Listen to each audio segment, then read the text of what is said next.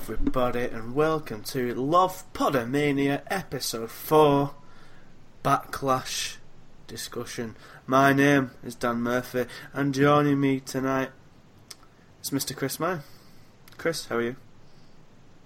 Good evening, Dan. I'm fine, thank you very much. I just got finished about an hour ago watching a couple of shows we're going to talk about, so they're all relatively fresh in my mind. So, yeah, good. That's good to know. Excited and pepped up and feeling good. Good to hear. I'm a little bit annoyed because I forgot to do a wrestling slogan or catchphrase for my intro, but at this point we're too far gone. 40 seconds in, we can't go back now. And also, too late. Definitely. And also joining me is Mr. Tom Wilson. Tom, we can actually call you Tom this week because the other Tom is busy preparing for a job interview. Best of luck, other Tom. But Tom Wilson, how are you? Yeah, I'm going to have to get used to that. If there's any pauses after you say Tom, it's probably me just thinking you're referring to Tom Malloy. Okay. But yeah, I'm ready. I had a good time watching these two shows that we're about to discuss. And yeah. Well, I was going to say there's no reason to not start straight in, but I will hold the tail just quickly to say that we didn't do a payback talk show before we did. We recorded about 40 minutes of it when my internet absolutely shit its pants. My recording died halfway through and didn't record anything that I'd said for the entirety. So, and then, time just got away from us, and before we knew it, it was Backlash. Apologies for not getting one, but alas, we all thought it was alright, and we all love Braun Strowman. It was the best one we've ever done as well. It was the best one we've ever done. Point, but what can you do, eh? What can you do? We have to soldier on, and soldier on we will do. So first up, on Saturday, was NXT TakeOver Chicago. Now, this is a weird one for me, because I think I usually love their takeovers, and I usually think when they usually always exceed expectations, especially the Mania one. There was no build time to that, and it ended up being incredible. This one, even though it had perhaps one of the greatest matches in NXT history, and perhaps the best WWE match of the year from my two bodies, I think overall, I just don't think it was quite up to scratch with the other takeovers, Chris. Yeah, I went into it blind. I don't watch NXT. I've said it many times. I watch, watch the pay-per-views, the takeovers, and so on. So I came into it with a bit of a blank slate. But I enjoyed it for what it was. I mean, I paid half attention to some of the matches and a bit more to others. But overall, it's a good solid show, and it's shorter than the main one as well, which always works in my book. Yeah, how did you find the whole show, Tom? I thought it was a good show. There wasn't really a bad match on there. The NXT Championship match was better than it's been for the past few takeovers because Bobby Roode actually has some kind of chemistry with Itami, I think. Right. I like Bobby Roode. I actually don't think he's that bad, but I think he is just, I don't know, he makes me sleepy. I guess that's a polite way of saying he's a bit boring. I mean, Randy Orton equivalent, Dan. Randy Orton equivalent is the mechanical, competent, and that's pretty much it. And his match with Itami was good. It was the best match Itami's done since I've been watching, really. I think it's about only the second match he's done since I've been watching, in all fairness.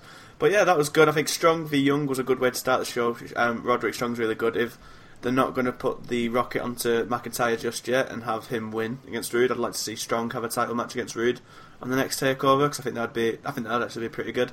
Again, Sanity doing good stuff. Although they have lost the last couple of matches, so they could do with battering someone. And then the women's triple threat, I think this was a bit messy. I think the finish was very underwhelming and just didn't reach the heights I was expecting. But at least Asuka's still on top. Anything to say on either of those three matches, Chris, before we get into the two big talking points? Yeah, I thought they were okay. There was nothing wrong with them. The women's match was a bit so-so. I thought they had some issues with timing on a couple of occasions, which led to things looking a little bit on the sloppy side. But they tried something different by making it a three-way, so I've got no issue with that. All for shaking things up, especially when you get in the midst of a streak. And streaks piss me off. I don't agree with streaks in principle. But yeah, I thought the Strong match was decent as well. I saw Roddy Strong at PCW, I've said it before, and he was a bit bland, to be honest. Seems to be a bit more well-rounded at the moment, which is interesting. We'll see how he carries on. But yeah, again, no complaints. I thought it was a solid sort of 7.5 out of 10 at best. Mm-hmm. What do you think, Tom? I've not really taken to Roderick Strong so far in his NXT run. I always thought he was a bit, like Chris said, bland when he was in Ring of Honor, and he's not really done anything to wow me yet. And that match in particular kind of annoyed me because the rules were just fucking thrown out of the window for whatever reason. Mm-hmm. Like what?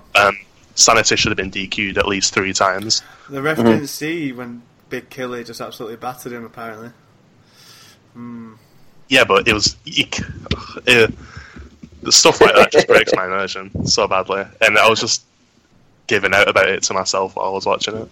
It's real to you, damn it. It is. Yeah, I mean, I've only seen Strong outside of NXT. The only things I've seen Strong in was kind of the Progress, and he was a heel in that, and he was quite a good, smarmy, dickhead heel, and maybe that'd be a good thing to see from Strong at some point. But let's get to the big talking point: the match of the night, the match of the weekend, and at least in WWE, the match of the year. Because let's be honest, it's not better than Omega and Okada. Nothing will be. But if you subtract that, because it's just on another league entirely, perhaps the match of the year. Tyler Bate versus Pete Dunne. I've legit watched this 3 times already. It was fucking incredible. And just seeing 2 UK lads who aren't actually signed full time to WWE, you know, they'll be doing their indie stuff fucking this weekend, no doubt. This week, no doubt. Back around our little island, and they just fucking blew the fucking roof off. The crowd, I was stunned at how amazing the crowd was for it. They were on their feet constantly. They had UK chants, "This is awesome" chants, "Fight Forever" chants, everything, and it was just fucking amazing, Tom. Yeah, I have to give the crowd some credit. Before the match, I was thinking to myself, "Oh, the crowd are going to fucking ruin this. I just know they won't give these two the reactions that they deserve," but they fucking did, and then some as well. They absolutely played their part. But yeah, this match was fucking incredible. I'd probably say, since I started watching wrestling again 4 years ago, this is the best match I've seen on WWE television. Easily. I think it's either this or the DIY Revival 2 out of 3 Falls match. Since I've been watching in the past year, I think these two are my favourite. I mean, and it added a different layer with me just being like feeling like a proud dad just seeing fucking UK guys just being so amazing. I mean, both of these guys. I think there's so many good highlights you could pick from this match, but out of all the amazing kind of high spot moves, my favourite bit was when they were just punching the shit out of each other, just literally slobber knocking. It was amazing. The crowd was going mad. Oh, I can't. I've literally watched it 3 times. I watched it live. I watched it when I woke up the morning after, and then I showed my mate who doesn't watch it but kind of likes wrestling, and then 2 people who have no idea what it is at all, and they said, "Oh, this is sick." And it's like, loved it, Chris. Absolutely loved it. Absolutely agree. I mean, I think you could put Pete Dunne straight in the middle of things now. You know, take that Samoa Joe role on SmackDown, for example. I think he would play it perfectly. I'm interested to hear your sort of top matches and how things pivot. I think since I came back into it a couple of years ago, I'd probably put that up on my favourite one, which is the Cena, Lesnar and Rollins triple threat, which is one of my absolute favourites of recent years. But it had everything, didn't it? I thought the storytelling, the physicality, the athleticism, it was all absolutely off the chain. And I think it might be the Chicago crowd. I'm not sure it would have got the same response somewhere else, but I think Chicago, for the stick they get, they always bring it, the crowd, and they showed it in Backlash as well. I thought they played a decent part there too. But I loved it, absolutely loved it. I think bright future for both, and it's incredible how young Tyler Bate is. The guy's got everything. I just wish younger than me, man. It's insane. Yeah, I wish they'd just sort out the promo video packages that made him look like he had that Blue Peter badge on for about 6 months. But apart from that, it's flawless, absolutely flawless. I'm really, really happy that they're getting all these plaudits, because it was absolutely brilliant. One of the best ones I've seen easily in the last couple of years. I mean, just some of the moves that Tyler pulled out: the moonsault off the second rope, the fucking spiral tap, for Christ's sake. Oh my god, when he hit that fucking spiral tap, I stood up and fucking popped so loudly. I was on the edge of my seat and just watching. I was like, what's he going to do? He can't just be something like a shooting star or anything. It's going to be because he already did a running shooting star press. I was like, and then he hit that, and I was like, what the fuck even is that? And I mean, this punching was my favourite, but this fucking move, I still don't know how he did it. When he runs into the ropes with his fucking head and shoulders. How did he fucking do that? I don't know. Amazing. Honestly, it's so good. And both these lads deserve everything they're going to get, because they are 2 talented bastards. And you know. And even better, that I think the right person won, because obviously Pete Dunne. It's taken us this long to get to it. Pete Dunne actually did win. He fucking twatted Bate into the floor as he was doing a dive, and then dead-ended him. And that DDT as well that Bate had done, when you're like, oh my god, that was so... I absolutely stopped it and rewound it, because I couldn't work out how I'd done it. One of those amazing moves that makes you just question the laws of physics. It's sensational. Mm-hmm. And I mean, yeah, like I said, Dunne was the right person to win, because when we get into hopefully the weekly UK show, whatever they decide to do with the whole thing, it's good to have the big heel as the champion and have the likes of Tyler Bate, Mark Andrews, maybe even Wolfgang, and maybe even Dan Maloney and those likes, and Trent Seven, of course, kind of chasing Dunne. And the UK show has a lot of potential. It's certainly more made than the Cruiserweight division probably ever was, to be honest with you. Did you think it was a bit weird when Wolfgang came out? And I almost for a second thought, well, why the crowd completely and utterly silent? But they muted all the crowd noise. Is this on the UK Norwich show? No, on the actual whatever it was, the other one, the one where they had the Pete Dunne and Bate match, that show, the one we're talking about now. Yeah. No, the one from yesterday, all over the weekend, whenever it was, Saturday. The Norwich one, completely. Friday. Was it that? I don't know what the fuck I'm talking about. Did he face Joseph Connors? Yeah, that's right. Yeah, sorry. Yeah, and the crowd was weird for that. They completely muted the crowd, even though you could see them clapping and chanting. It just didn't make any sense to me at all. Why? Because I was going to segue into the UK show because it was a weird one. It was 4 matches, and the first half was kind of dead. I mean, the crowd seemed very quiet. It seemed like a typical UK WWE crowd rather than a UK crowd. The production values weren't very good. The place they were in was a bit shit. It was really dark. The first, the second match had 3 cruiserweights that didn't even include Noam Dar, Neville or Gallagher, so there was completely no connection at all. But we did then have Pete Dunne versus Trent Seven, which was really good, and then Mark Andrews v Tyler Bate, which was also fucking incredible. And the shit they got away with, like 2 reverse Hurricane Ranas and fucking sliced bread on the apron and all that sort of stuff. You can just tell when Vinny's not watching, because he just they can do stuff that everyone else isn't allowed to. Completely agree, and it's nice to see that difference, isn't it? The difference in style, because my missus watches Raw, and so with me, as a half-interested spectator. But she very rarely sort of gets off a seat in excitement. But then we were watching that because it was so different. That was the response it provoked, and I think that's what it needs, because the main product can be sometimes a little bit predictable, a little bit bland. Yeah. But this just goes to show there's more to life than what you see on the Monday night and the Thursday or Tuesday, whenever absolutely. It is these days. I think the greatest takeaway from the takeover is that, man, if you like wrestling, go and watch the UK stuff. I mean, there's Progress, there's Rev Pro, there's Over the Top Wrestling in Ireland, there's Fight Club Pro, there's Attack, there's ICW, there's so many with incredible matches like not quite as heights as Bate and Dunne every week, but there's a matches just as with just as good people and just as good quality every fucking week, if not every day these days. I mean, the amount of shows, there's a new company called Lucha Forever who are doing great stuff. I mean, you should go and check it out. The interesting thing with Pete Dunne taking the belt from Bate is that how it will affect the Progress story, because of course in Progress, Bate and Dunne as Seven are all in like a evil Peaky Blinders gang, and there's this disruption between Bate and Dunne, and him taking his belt could lead to their finally coming to their breakup. So it's all well and good. It's all well and good.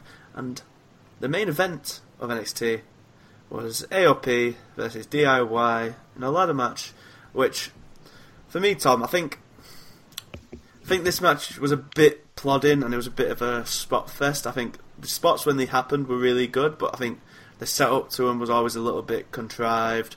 The match was a little bit plodding, but obviously it was kind of worth it for what we got at the end. The match itself was a bit flat compared to the stuff that DIY had been doing on other takeovers, but the storytelling was still there throughout the match, and that's what DIY are so good at.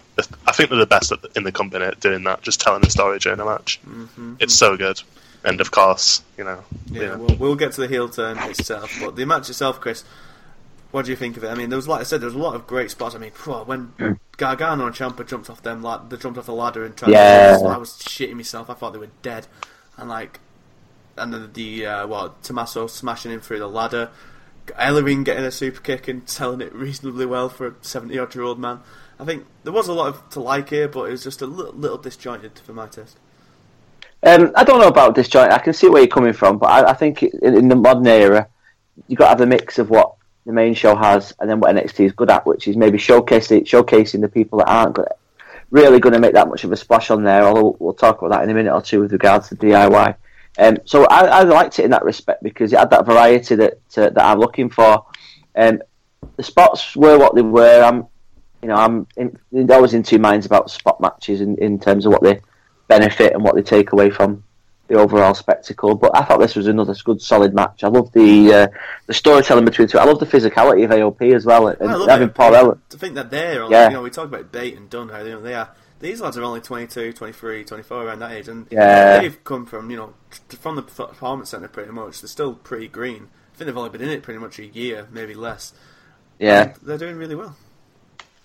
And Paul Ellering will always been one of my good books for what he's done over the last 20 odd years. I think he should be possibly a Hall of Fame nominee going forward, especially the way he took that super kick, like you say, at 70-ish years old. The man's an absolute hero. But yeah, I'll let you come on to what we might talk about in just a second or two, but despite my inherent and inbuilt cynicism about turns, I didn't see it coming. Really? Didn't see it coming. See, for me, I feel like I see it coming at the end of every time they lose, because they just, like, after the Cruiserweight Classic match, which was incredible and is a great sign of things to come, when they lost the belts, when they lost the rematch, when they fucking lost the triple threat. I mean, they always just linger on them hugging, and this time they finally did it. They got to the end of the ramp, they put a little sticker on it, which usually shows it's the end of the show. But yeah, I thought we were in the clear when we saw that. Yeah, they knew what they were doing. And as it came up, Ciampa says, this was supposed to be our moment, but this is my moment. He grabbed Johnny's head, smashed him into the video wall, kneed him again, quite viciously, which was a lovely, nice touch, because if you cast your mind back to the cruiserweight match, Ciampa pulled down his knee pad and then pulled it back up to not hit him that hard, and then he subsequently lost the match. No restraint this time, and then he did a fucking minging looking spot off the table onto more tables, and Johnny Gargano paid the part of looking absolutely fucked and heartbreaked, Tom. Heartbroken.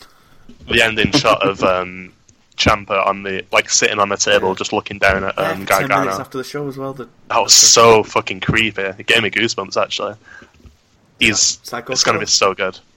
I actually might start watching NXT Weekly again if these two are going to be on there regularly. I reckon we're going to get... I'm not sure they're going to be on for that long, if popular rumour be believed, Tom.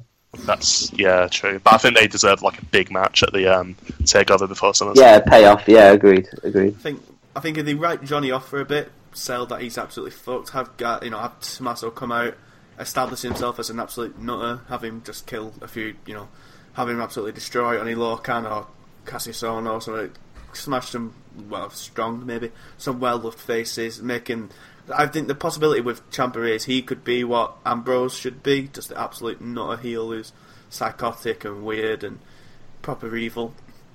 And then eventually we get Gargano back, and then we have this massive feud, which just from the cruiserweight matches, I don't know if you saw it, Chris, but it was amazing. And with the I did not, but I'll be seeking it out. Oh my god, it was incredible. And that was kind of the storytelling was, they're still pals, they're going at it. They're going at it the best they can because they're friends. Now with the story of Ciampa apparently fucking hates him, we could have some fucking incredible stuff. And I mean, Gargano in the whole in the whole segment he played it so well with his acting, reaching out for Ciampa and Ciampa just slapping him away. It was just so completely well done. His eyes. He told the whole story with his eyes to me when he was selling that table shot, especially. It was absolutely brilliant. It was, like I said, as someone that's not really that up on NXT, it didn't really need to be to buy the entire feeling of the story they were telling. I thought it was absolutely brilliant. I like the commentary team as well, by the way. Quick shout out to the commentary team. I thought JR made a real big difference, adding a bit of gravitas to it. And I think it makes a big difference as well, do you not think, when they're recording these things live and it's not a pre-tape or anything like that. I think you get the sort of raw emotion over a lot better. Him and Nigel McGuinness I thought were excellent. Yeah, Nigel McGuinness is really, really good. I think Percy Watson, he just doesn't... Yeah. Who is Percy Watson? I was wondering this, by the way. He's a former NXT guy who never made it and probably had injuries or something. He came back to like be Corey Graves, then.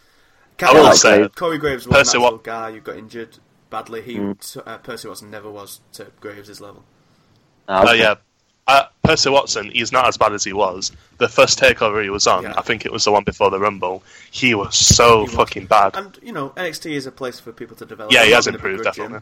At no point during the night was I like, fucking shut up, Percy. But I think the thing is, he doesn't talk enough. It's almost like it's McGuinness and Phillips, which is great because McGuinness is class. But Percy Watson will just chirp up every now and again and offer absolutely nothing, and there's literally not really much point of him being there. So that's where it's a bit weird, but it won't begrudging him trying and keeping improving, because that's what NXT is about. But yeah, Tom, it's going to be a good old feud, this, isn't it? Oh, it's going to be so good. There's just so many things they can do with it. I really hope they don't, like you alluded to, Chris, end it early so they can bring him up to the main roster. They need, if they give this feud time, it could be the best feud in NXT history, quite easily. I think it's interesting because they kind of have Candice LeRae now, obviously Johnny Gargano's wife. I mean, they're never going to do it in a million years, but it'd be one hell of a way to introduce her. And the next NXT show, she comes out and just fucking twats Ciampa with a chair for doing it to him. I enjoyed the tweets you put out about having been betrayed by so it felt like the member of the family. I do enjoy it when things like that, when Matt Hardy's wife, for example, will get involved in some of the things. Yeah. I do enjoy that protecting of the character, because you see people like Bray Wyatt who hasn't got the fucking first idea about how to protect his character on social media, and then you got others like Candice and what have you, taking it to the extreme. I prefer that approach to it than the sort of slack-arsed Bray Wyatt sat in fucking Denny's diner with his family smiling and happy. This eater of worlds eating his fucking chicken pot pie. So long may that continue. Absolutely. I want to ask you, Tom, quickly. I can't really ask Chris because he's not really up to date on NXT. But I want you to know, who do you think would make it better on the roster, Ciampa or Gargano? Because I feel like Gargano could be kind of, well, hopefully better, like a Zayn level babyface where he's like always on the mid card, everyone loves him, and eventually he'll get his big break. But I don't know what they'll do. I don't know what they do with Ciampa on his own, and that's why I'm worried for the breakup. Heels that get booed are sorely needed on the main roster, and Ciampa knows how to get that heat. So I'd probably say Ciampa. Interesting. But they also need babyfaces because they've probably got one or two who people actually like. So, and fair play to the crowd again for going in on Ciampa. I mean, they did say Psycho Killer at first, but it was quickly drowned out with a "fuck you, Ciampa" and arsehole chance. So, good all round. It was a good show on NXT, but I think the majority of the matches were below the par of what I'd come to expect from NXT. But it's still good. It's still when you set a high standard, it's hard to keep it all the time. But speaking of disappointments, let's go to Backlash, because I thought this was... I stayed up for it, and maybe that was a way I've judged it, It's quite hard to watch at 2 in the morning when you're knackered. But I thought this was very underwhelming, and I'm not even asked about the Jinder stuff. I think the Jinder stuff was probably better than I thought it would be. But AJ Owens and Shinsuke's debut were just letdowns for me, Chris. And I know you enjoyed it, but I know I just came away underwhelmed. No, and I can see why. I mean, Nakamura's probably the constant through my NXT. What little NXT I watch, I'd always make time to watch him, because I just think he's absolutely fantastic. But I had a few problems with it. I mean, first and foremost, and this may be a bit deep nerd, so I do apologise in advance for this, but I feel like I'm amongst my people here, so I can say what I was going to say. But why the fuck was Ziggler wearing an American flag themed wrestling gear? He's meant to be the heel facing a debuting foreign face. Yeah. It's deep wrestling, but it bothered me on a fundamental level. And then having Nakamura sell for 15 minutes against Ziggler, who has now had to prove himself against about 8 different people that he still got it, and then lost every single time. But that's by the by. Yeah, I'm with you. It would have been a fine match if it was like a SmackDown fucking mid-match or whatever. But it wasn't a debut match. It didn't show Shinsuke as this mad force, this zany guy who's funny and captivating. He, like I said, he got battered for 15 minutes, and like I said, it would have been completely serviceable any other time. But for Shinsuke's debut, it just didn't showcase him, did it, Tom? It didn't. We'll get to this a bit later on, but Shinsuke's been fun in for a long time. I think he just doesn't really try to make any chemistry with his opponents. That's why I think The Miz would have been a far better opponent for him, because The Miz knows how to bring out the best in other people and make people care. And I don't think people cared about this, sadly. I think the entrance was so underplayed as well. Like, yeah, it was very average, wasn't it? It was just there's no sort of drama about it, was there? They obviously had these, when he made his debut, it didn't come to anything, which made me laugh. When he just walked out and he cut to an advert, at least you had the violinist there making a bit of they cut to the violinist, and everyone was like, everyone who knew was like, oh shit, but everyone else making a moment out of it. Yeah. And this was just nothing. A bit pound shot. But yeah, it was completely fine match. You know, Shinsuke won, thankfully, but just wasn't what it could have been. And again, I think the same with AJ and Owens now. It's obvious that this is going to happen again. They're going to fight a few more times, and I hope they get better. And I actually didn't mind the finish. I thought the finish was quite inventive. I've definitely not seen that before. A bit of a cock tease, but still good. But again, it was like all these matches kind of screamed just SmackDown matches to me. They didn't scream pay-per-view. So yeah, the matches were very sort of.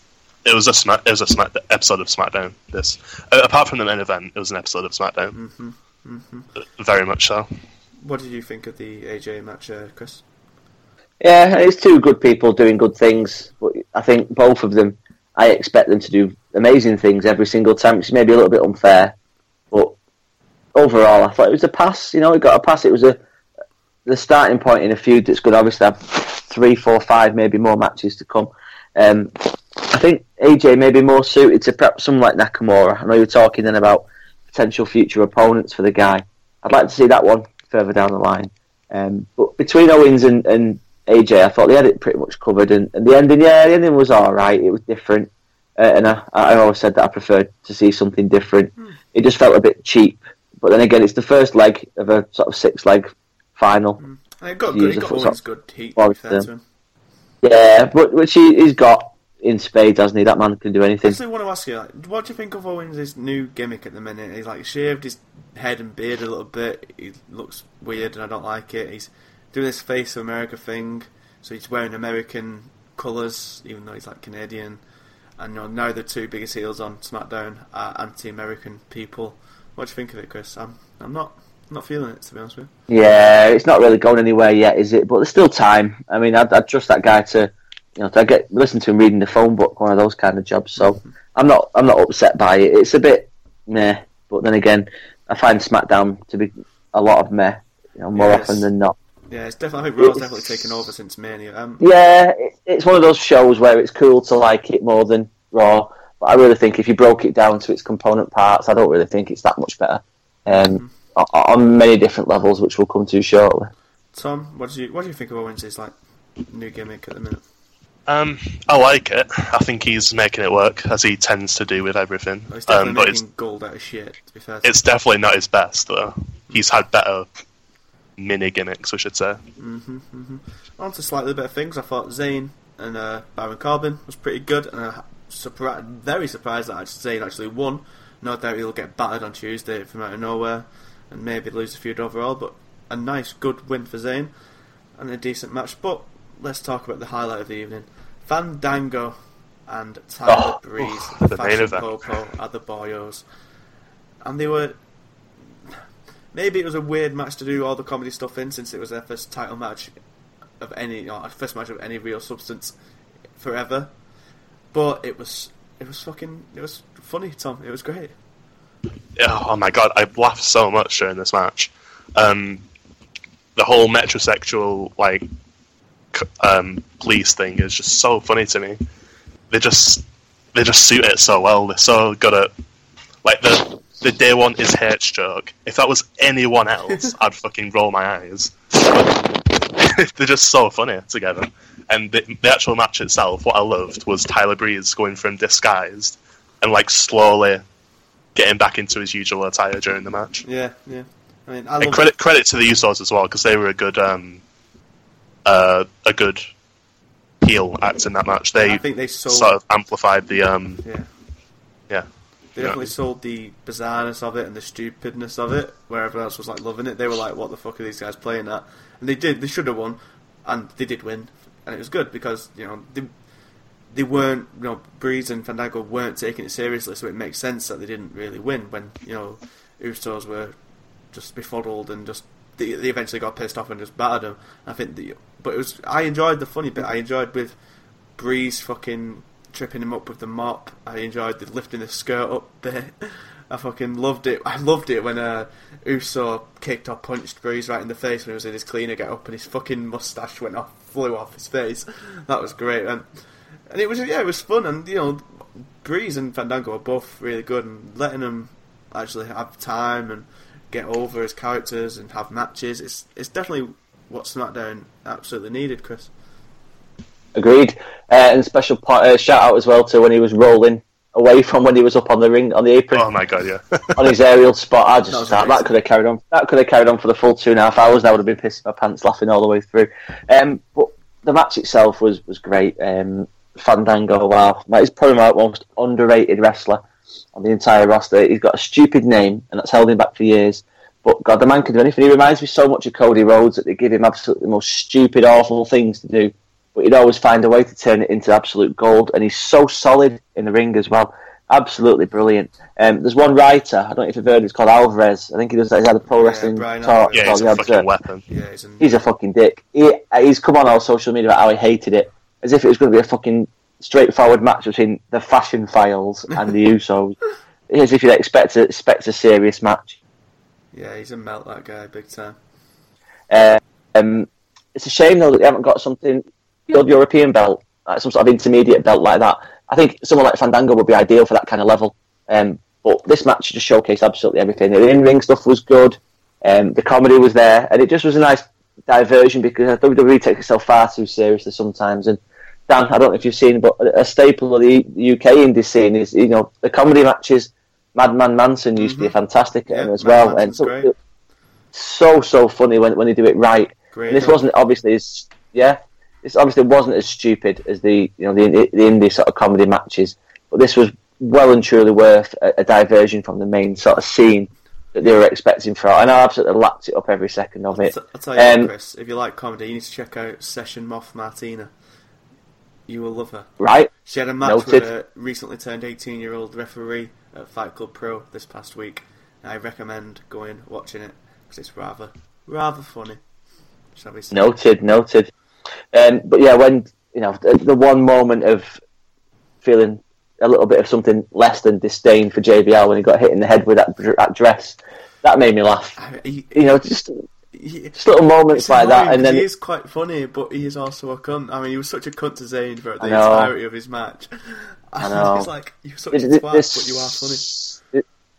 They sort of didn't mute the Fire Bradshaw chants at that segment. Anyway, when he got hit in the face with the dress, the chants were louder than I've ever heard him. So that's not going away, is it, the prick? No, but when he got the dress for him, he said something like, "The last time that happened, I paid for it," and I'm like, that is pretty funny, but you are a dick, so it's hard to laugh at you.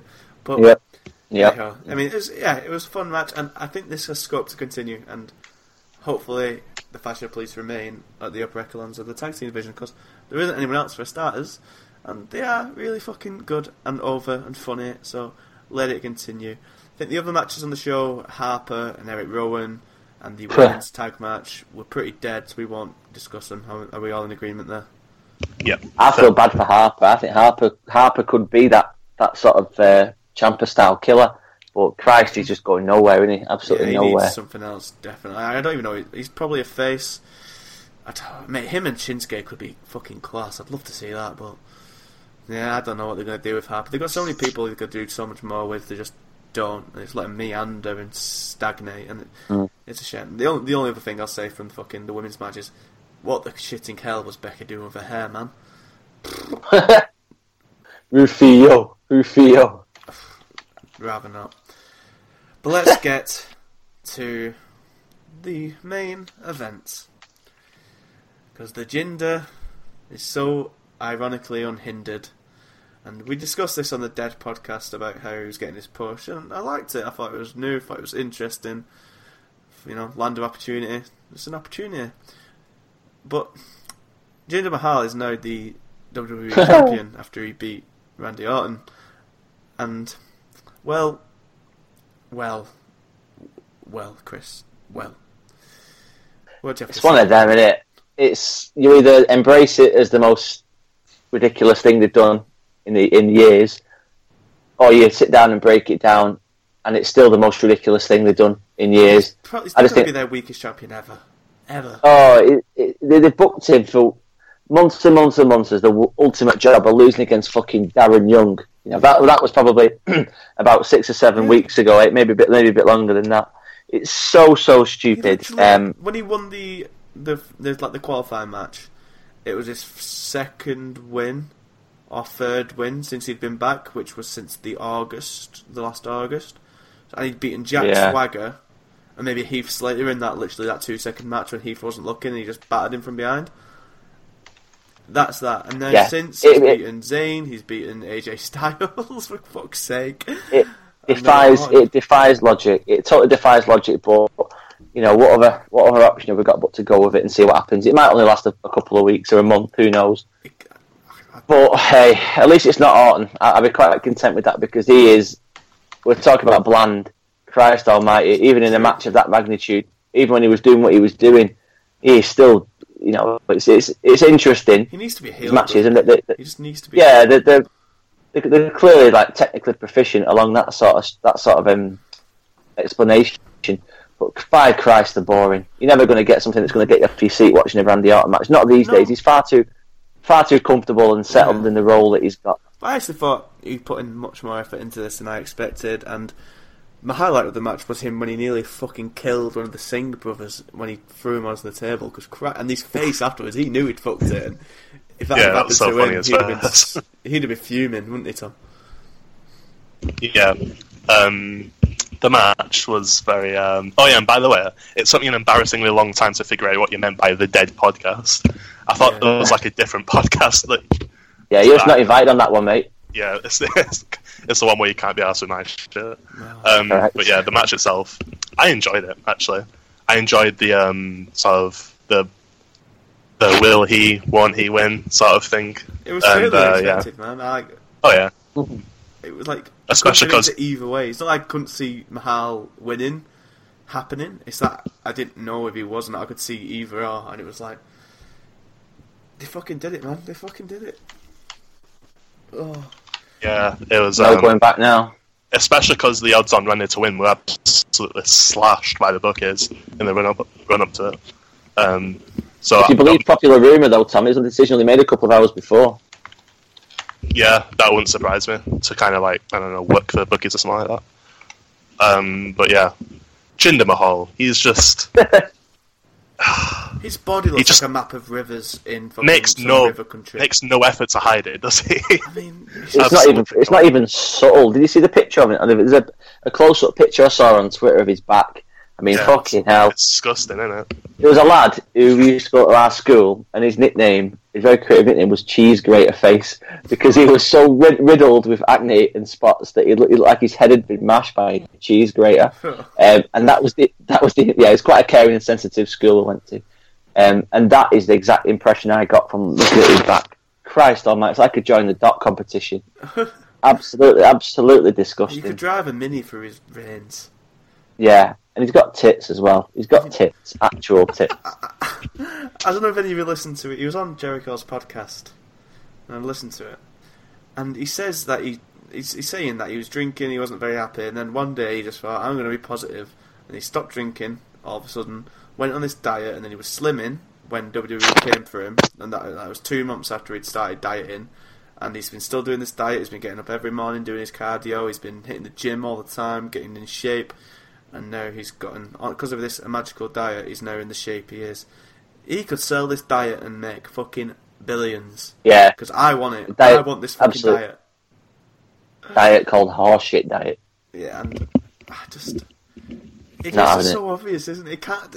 Is it so obvious that it can't, like, just can't be? And he's actually telling the truth and he's on this mad diet of fucking... just fucking kale and crack mushroom. It's as believable... It's as believable as Fandango and Breezy doing the whole fashion police. It's no more sensible and serious than that. It's a gimmick. It just so happens to be in sort of against the entire wellness policy that Triple H is no longer subject to. What do you think, Tom? Do you think he is on? I don't know, man. It's so Yeah, obvious. he's That it definitely on. can't be true. He's definitely on the merchandise without any shadow of a His doubt. nipples have at least grown twice. That's my life on it, honestly. Oh, well, I mean, it's funny. I mean, by hook or by crook, he's got there, to be fair to him, and who are we to begrudge as such an athlete? But Tom, how do you think his fucking run's gonna go? What's gonna happen now? I don't know. They could do. I had a thought earlier. I thought they would just do the Kane thing where you won the title and then lost it immediately. They could do that because the reception to him winning hasn't been entirely positive. But that might just come down to him being Indian or whatever, even though he's not like properly Indian. I've actually seen the video of the Indian or the Hindi commentators commentating. Yes, Yeah. let me tweet that. It's so good. He must be the biggest babyface in India, man. Oh, yeah. Won't be able Do you to. not think? Do you not think that? Sorry. No, I think that they might be setting something up. I saw something mentioned with Rusev. Isn't Money in the Bank coming up soon as well? Well, Rusev, he's apparently demanding a fucking title shot next. I mean, but then are we having both two anti-American heels in a title match then? Why not? Why not? They've had what's his face winning the championship, so all bets are off. I don't know. How do you see his run going, Chris? What's going to happen? I think it's what I just said. I think it's one of those ones where if he's still champion in 4 weeks, I'd be amazed. Yeah, Get something simple like not Money in the Bank. Obviously, that's going to be too soon. But some sort of screwy title change to get someone like Rusev as a credible champion, and then you can transition another face coming back into taking it off him, be it AJ or whoever. They'll work something out. I just don't think it'll last. It's a shame. I'm pleased for the lad, but it's happened before, hasn't it? Where they've given people their opportunities, like when you've got Zack Ryder winning the Intercontinental belt probably for about 22 hours. It's just a reward, isn't it? And to see what happens. Interesting though that all their business is taking them to India and to places like that.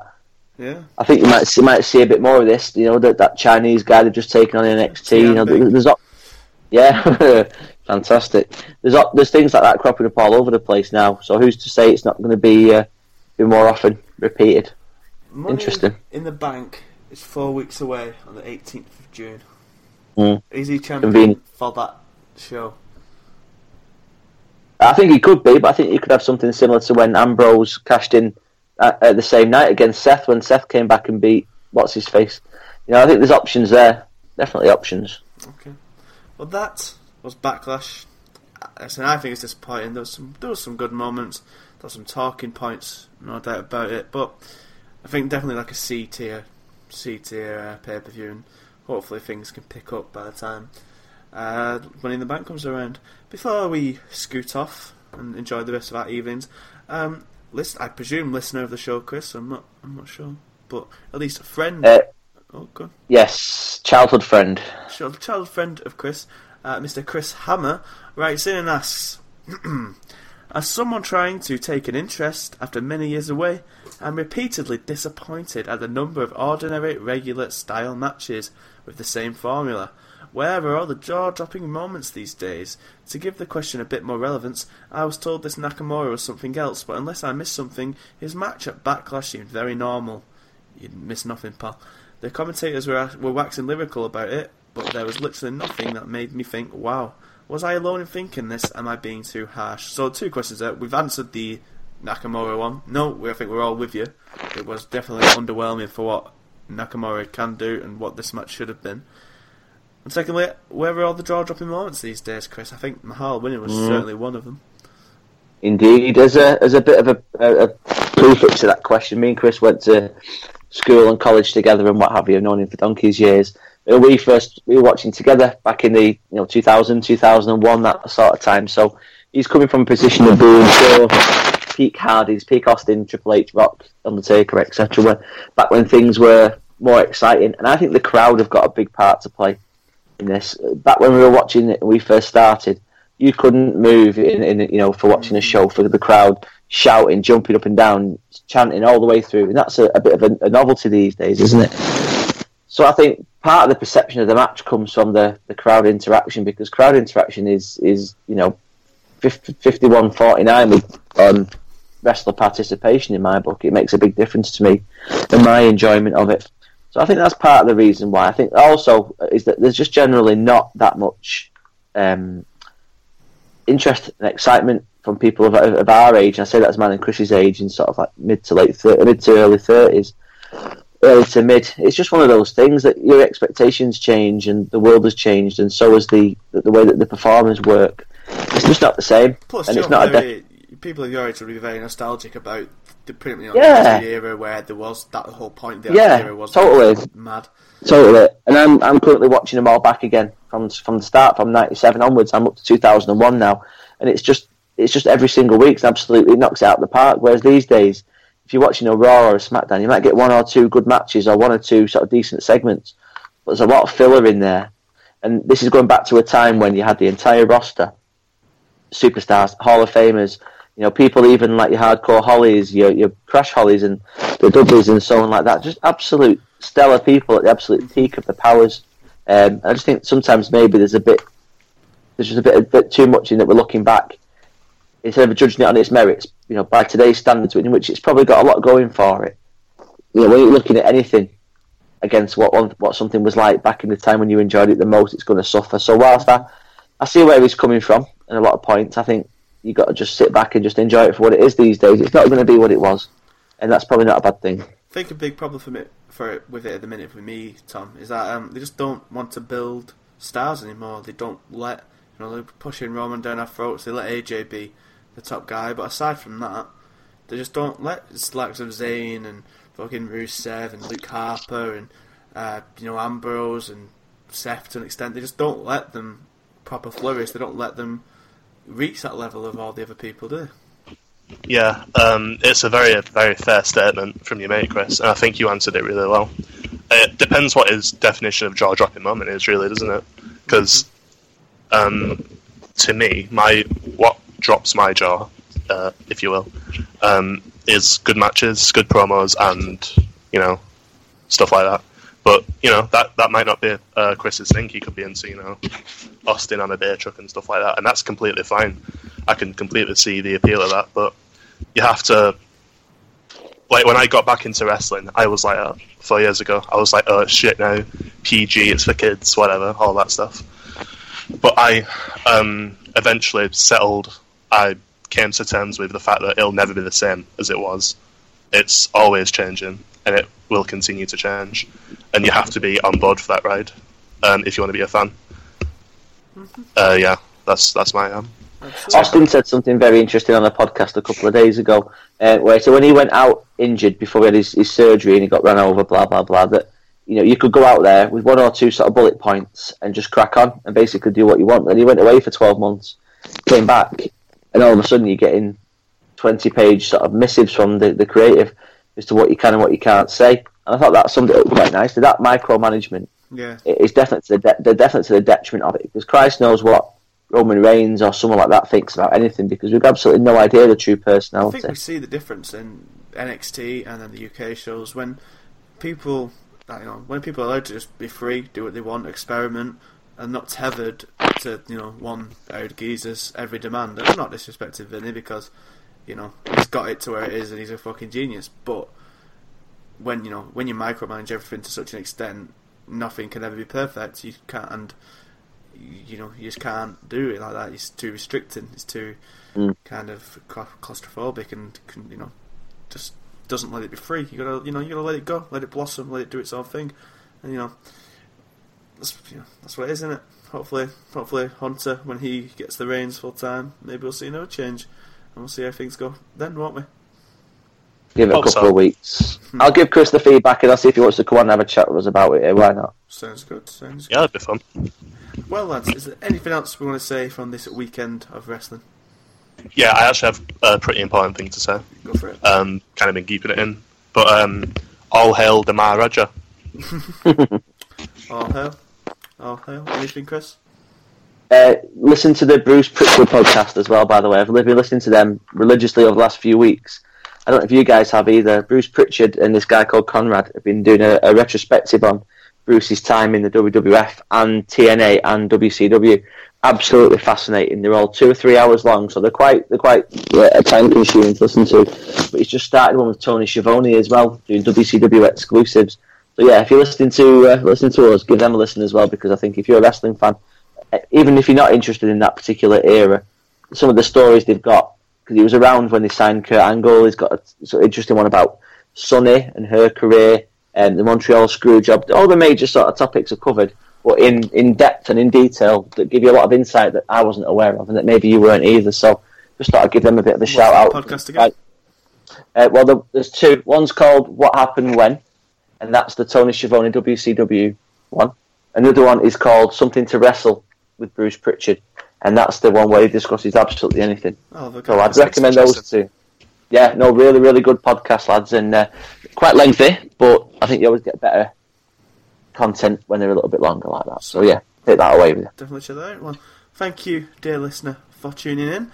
What do you reckon we'll do, lads? Do you reckon just do reviews from now on? I think doing preview and reviews a bit time consuming, a bit taxing. I think we should do previews for the big ones. Yeah. I was just going to say, I totally agree with Tom. Yeah, when we get the big four, we'll double up. But otherwise, yeah, we'll just meet a couple of days after the events and just talk. Well, the next one is on Sunday 4th for Extreme Rules. So around the 5th, 6th of June, we'll hopefully be back again. I am in the midst of exam season then, so maybe it might be a bit later, but we'll see. We'll keep in. If you want to keep up to date with all our love podding, you go over to Line of Vienna Suite on Twitter, and also newly created today with a lovely gender profile picture at Love Podomania for specific Line of Vienna wrestling musings and whatnot. And of course, you can follow me on Twitter at Robrowski, you can follow Chris on Twitter at 19Manning83, and you follow Tom on Twitter at Cult of Wilson. And of course, we're all at Line of Vienna Suite, so go over to lineofviennasuite.com, where we're currently, delving into post-season stuff. It's 4 weeks out from that fabled promotion day, and since it's been a bit quiet, we're still not a lot happening, but we're taking over. The articles are still coming thick and fast, so go and check that out. So lads, if there's nothing else to say, I think it's time to say goodbye. So say goodbye, Chris. Goodbye, Chris. Oh, for fuck's sake. Yes. Say goodbye, Tom. Goodbye, Chris. That threw me completely off kilter then, fair play. What was more shocking, that or Jinder winning the belt? That, to be honest with you, that just took me completely off guard. I was just not seeing that coming at all. And it's goodbye from me. C'est la vie.